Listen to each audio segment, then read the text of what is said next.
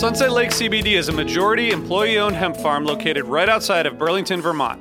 Before they started growing hemp, Sunset Lake Farms produced cream for Ben & Jerry's. Sunset Lake CBD doesn't use any pesticides or herbicides to grow any of its hemp plants, and they use organic fertilizer and other sustainable farming techniques to ensure the long-term health of the soil and to minimize their carbon footprint. So like all of us, my days are really stressful. By the end of the night, my kids are in bed, I'm taking a minute to chill, but I'm still unwinding. I recently started using the Relax gummies infused with CBD isolate, reishi mushroom extract, and ashwagandha root extract. I'm really glad I tried these because they really helped me get ready for a good night of sleep, and I really think I sleep better, so I'd highly recommend it. So check out Sunset Lake CBD today at sunsetlakecbd.com and use the code HFPOD for 20% off your order. That's sunsetlakecbd.com and use the code HFPOD for 20% off your order. Farmer-owned, Vermont-grown, Sunset Lake CBD.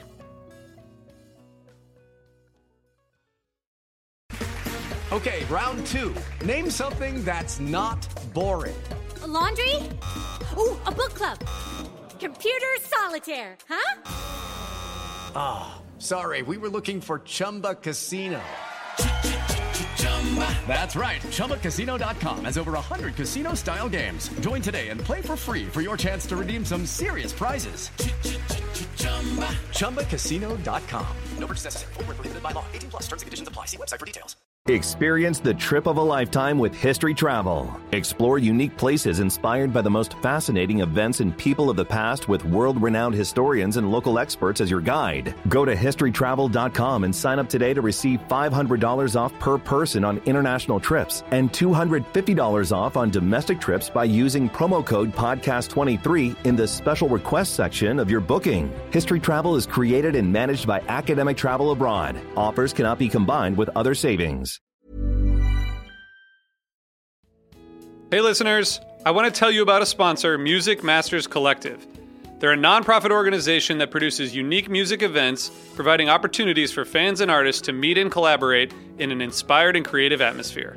Every week they host different events, all with the opportunity to learn from world-class musicians like Oteil Burbridge, Trouble No More, former members of the band, Milk Carton Kids, Nikki Glaspie, Bill Frisell, Sean Colvin, and many more. This June, join the Fab Four, Joan Osborne, John Sebastian, Marshall Crenshaw, and a great group of faculty for the debut of Magical Mystery Camp. This all-inclusive, once-in-a-lifetime music vacation experience in the heart of the Catskills will be packed with nightly performances, workshops, speakers, song circles, open mics, and a lot more. If you're a performing musician at any level, bring your instrument. If you're a music lover, bring your good spirit. It's an amazing experience for individuals, friends, and couples alike. Registration is open, spots are filling up, so check it out soon. And scholarships are available. Check out magicalmysterycamp.com/helpingfriendly to learn more. Osiris. Hey, this is Chris Pandolfi from the infamous String Dusters, and this podcast is part of the Osiris podcast family. Osiris is a growing community of music and culture podcasts connecting music fans with conversation, commentary, and music. Osiris works in partnership with Relics. Check them out for all kinds of new music, news, and information. Osiris.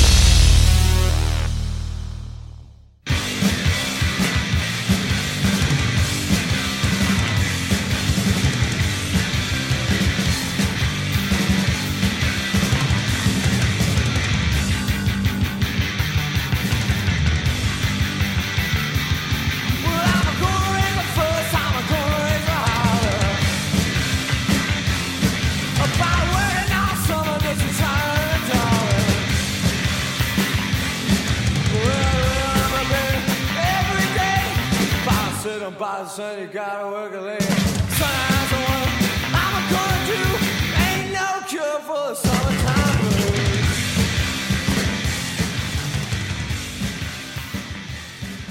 Hi, friends. This is the Helping Friendly podcast. We're doing the quick hit from last night's show, which was August 8th, 2018, at the BB&T Pavilion in Camden, otherwise known as Camden. And I'm here with Chris Weaver. What's up, man? How are you? Good. How you doing, Brad? Good. Thanks for joining us and taking the time. I know you did both nights, so you feeling fresh this morning or what?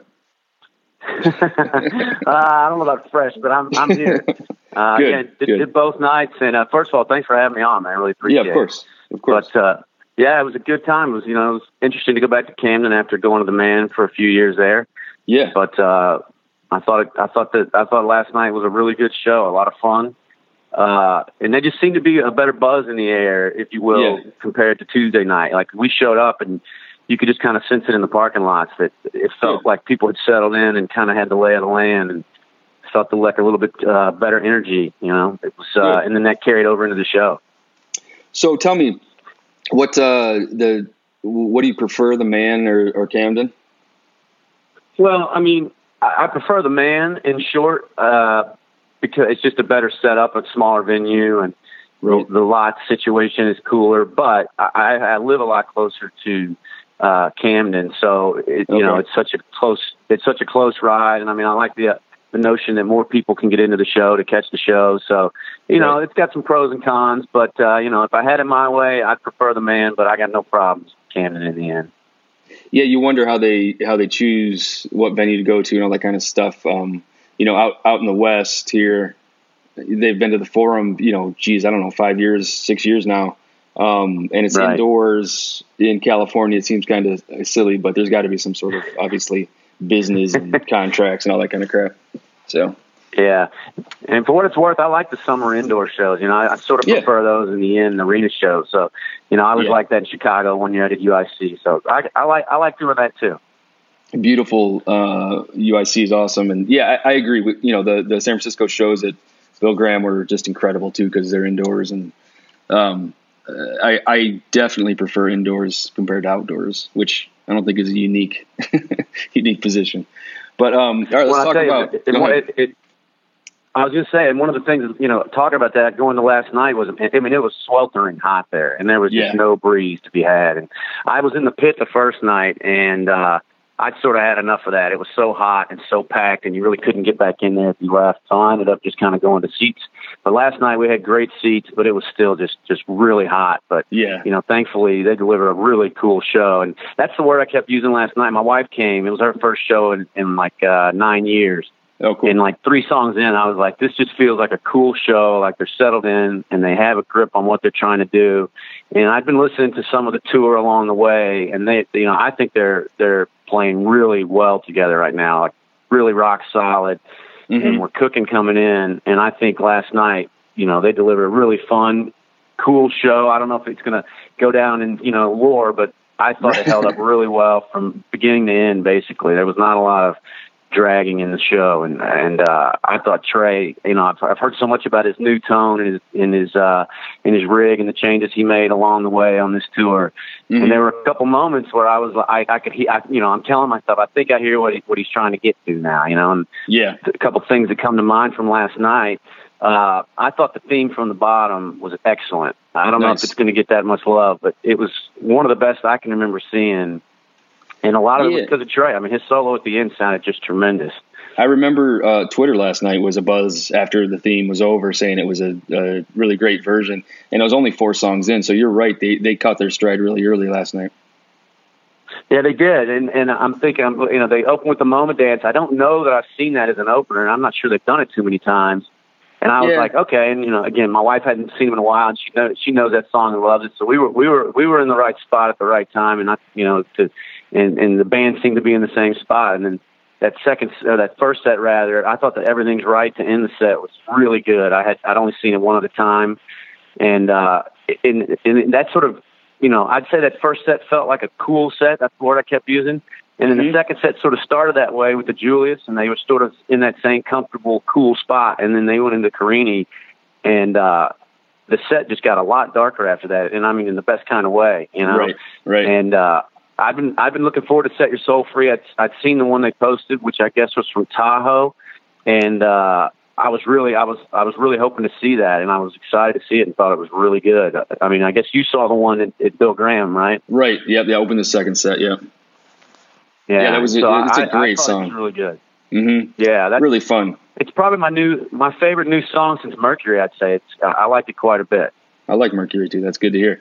So, let's talk a little bit more about the first set. I don't want to backtrack, but There was some No, go ahead. second set songs that were kind of in there. Everything's right, kind of an opener or closer. It seems that's where it is.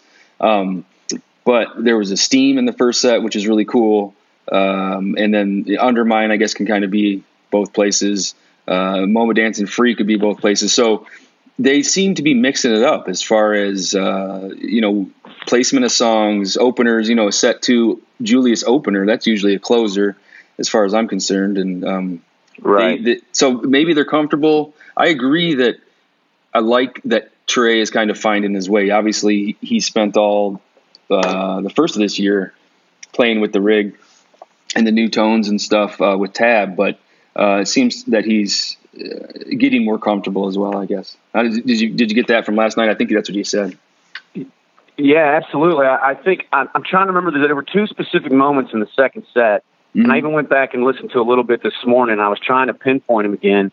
And I want to say it was in the wingsuit solo and then again in his waist solo. Like, it just seemed like, and I don't know if you've heard the interview that he recently gave, the Ask Trey interview that he did with the great Ari Fink. But I listened to those interviews and him talking about sort of pushing the equipment, pushing the tubes in the amp and like pushing it to get the best sound you can out of the equipment. Right. And that's what came to mind during those 2 solos, the wingsuit and the waist. Like, he just had it.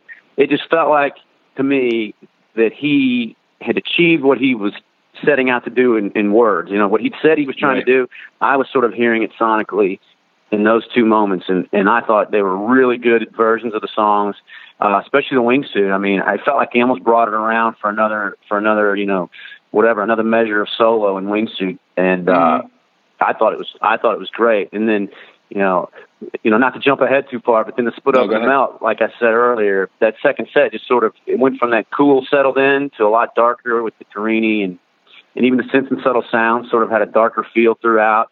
And then that melt had the beginning too. They, the beginning piece that I hear people, that's right, agreed that it was pretty much nailed. Which I haven't, I don't remember. Would you know the last time they did the intro? I was trying to find I think it was at the Man, wasn't it? I think it was at the Man in 15. Yeah, I've seen one there. I couldn't remember if it had the beginning or not, That's what comes to mind. But I know that. Yeah. Yeah, and I remember the one they did in Camden in 2003. Everybody made a big deal about Summer 03. Everybody liked that one. So that I have a feeling that's one of the reasons, they brought it back out at Camden. Is sort of a hat tip to that one that's gotten a lot of praise. They did it at Super Bowl, and then they did it at the Man, and then last night. So, the last 3. Okay, so great. Yeah. Okay. Good stuff. So, and I'd seen them, obviously doing just the ending. I saw that in Chicago last summer, and I'm probably somewhere else, maybe at MSG. But yeah, it was really interesting. As soon as they started hitting the beginning of that, I was sort of fish-playing it to my wife, like, oh, this is cool. They don't really play this intro anymore, Right. She, to her credit, she put up with me last night, so that was good. She rolled her eyes, I'm sure, right? Yeah. But I'll tell you this, she had a blast. That, like I said, the first time she'd been since the Philly run, and she thought the energy was great and the band sounded good. So as sort of an outsider, it was neat to get her perspective, on the show.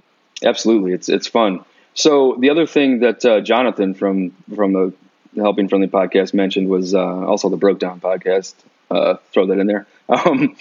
He was talking about the solid fourth quarter, that the waist and the split open and the zero finished strongly, along with the high energy Susie for an encore. Yeah, and like I said, the melt. I mean, I've been trying to come up with the right words for it, but I really don't have it except to say it just kept. It's like the wheels were shaking on the machine, but they never came off. And again, I mean that in the best way. It's like It's almost like how far can we push it and still keep it together?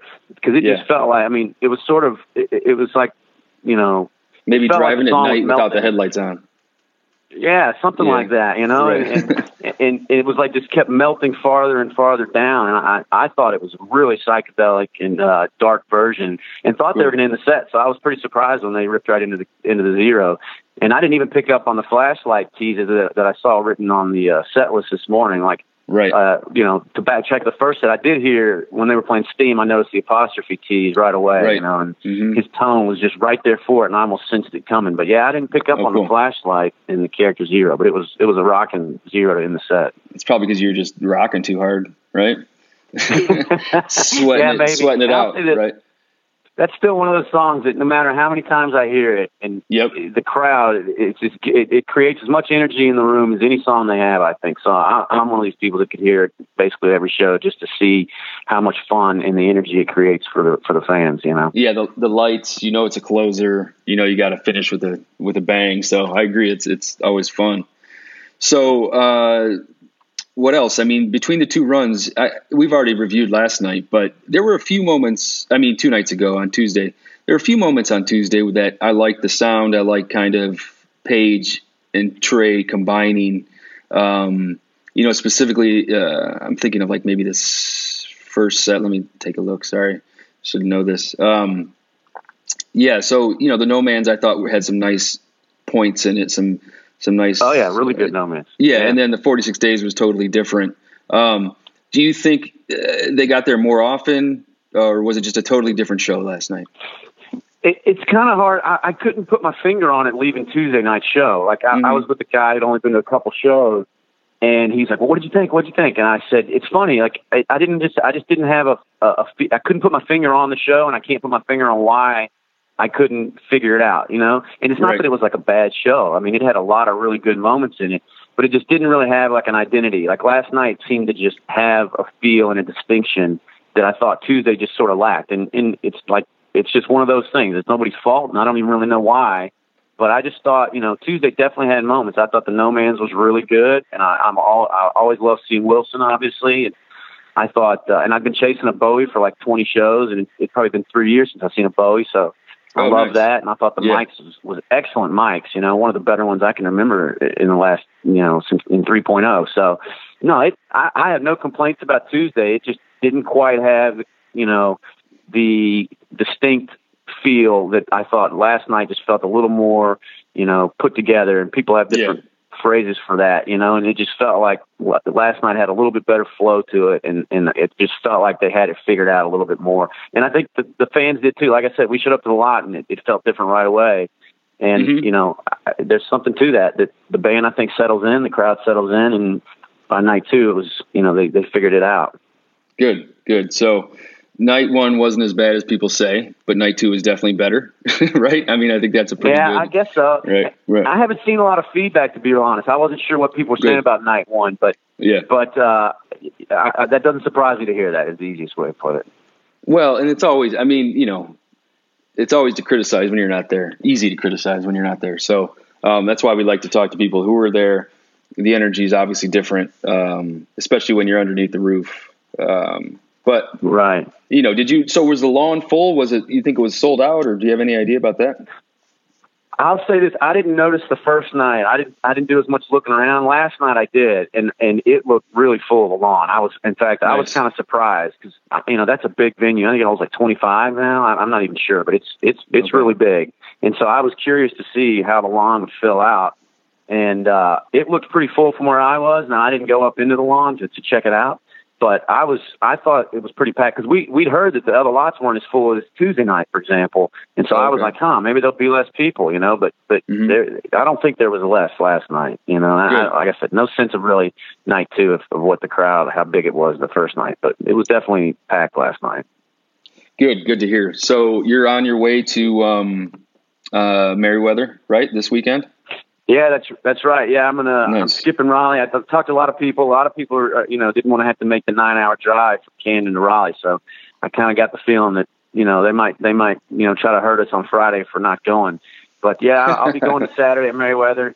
Looks like I'm going to Sunday as well. I'm still trying to lock up a ticket, but I'll probably be there at those two, and looking forward to, you know, seeing the end of the tour. And I think it's been a really fun tour, and I think I like what Trey's been doing with his sound, and I feel like they're playing well. I wish I could go to Curveball because I'm sure they're going to, you know, bring it all home just like they did at Magna Ball a couple of years ago. So wish I could make it, but I got to end it at Merriweather, but I'm looking forward to it. Well, people can hit you up at Weaver NFLF on Twitter, especially for a Sunday ticket. I'm sure you'll find one. Everybody who wants to get in will get in. That's what we like to say. So, you got it. It's a little weird, I guess, to mention the travel, Raleigh, you know, and then back up to Merriweather. But again, I'm sure there's contracts and money involved, obviously. So hopefully Raleigh will be sold out. and we get the free webcast from Raleigh, so I might have to check that out too. But I don't like to spoil too many surprises for the next night. But it's good for them to put that out there for everybody, and especially as East Coasters. I can't stay up late enough to watch the free webcast when they do them out west. So I'm glad they're putting out an East Coaster too for us. They know we appreciate it. And Merriweather, I think, is sold out. I heard yesterday. I saw that. So, but again, you'll get a ticket. No worries. So, Chris, thanks a lot, man. I appreciate it. I know you got a busy day, so thanks for taking the time. As always, thanks for everybody for listening to the Quick Hit from August 8th, 2018. And Chris, you got to leave us with a little clip that you want us to tack on the end here, a highlight from last night. That's a good one. I'm going to say, going through the stuff I heard this morning, I'm probably going to recommend the theme. I like that. I thought Trey's solo and theme really jumped out at me, and I think that's a good one to replay for everybody. I'm sure everybody wants to dig into the second set, but love to hear a little of that theme one more time. And thanks again for having me, Brad. Keep up the great work, guys. That's a great call. We'll play that on there, and thanks again. And hopefully you'll get to catch RJ and Matt and Jonathan at Merriweather, and have a good drive. Travel safely, and have a good drive. All right, sounds good. Thanks, Brad. Thanks, Chris. Yep. What is a city without its music? The legacy of the New York Philharmonic is incredible. Nearly 2 centuries of history. That's a lot of music and a lot of stories. I was sitting on stage for the very first time thinking, I can't quite believe this is happening. Join me, Jamie Bernstein, as we explore the history of the New York Philharmonic. It's the NY Phil Story Made in New York, a podcast about a city, its people, and their orchestra. Listen wherever you get podcasts.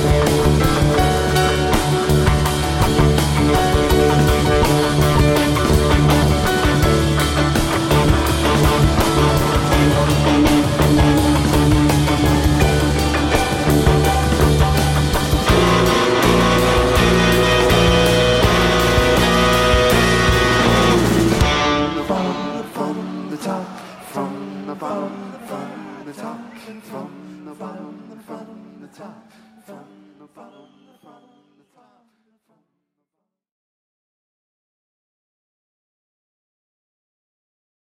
Lucky Land Casino, asking people, what's the weirdest place you've gotten lucky? Lucky? In line at the deli, I guess? Aha, in my dentist's office. More than once, actually. Do I have to say? Yes, you do. In the car before my kids' PTA meeting. Really? Yes. Excuse me, what's the weirdest place you've gotten lucky? I never win and tell. Well, there you have it. You can get lucky anywhere, playing at LuckyLandSlots.com. Play for free right now. Are you feeling lucky? No purchase necessary. Void where prohibited by law. 18 plus. Terms and conditions apply. See website for details. Hi, this is Chad Nicefield. And this is Justin Press. We're the host of Making Waves, the Shiprock podcast, a part of the Sound Talent Media Podcast Network. We're inviting you to sail away with us on an epic journey in musical enlightenment. Every week, we bring you only the best artists in rock music and discuss everything from the cruise, to the stage, to the saga of being a professional recording artist. We'll have lots of special guests along the way, so tune in every week. Your stateroom is available every Monday morning, so welcome aboard.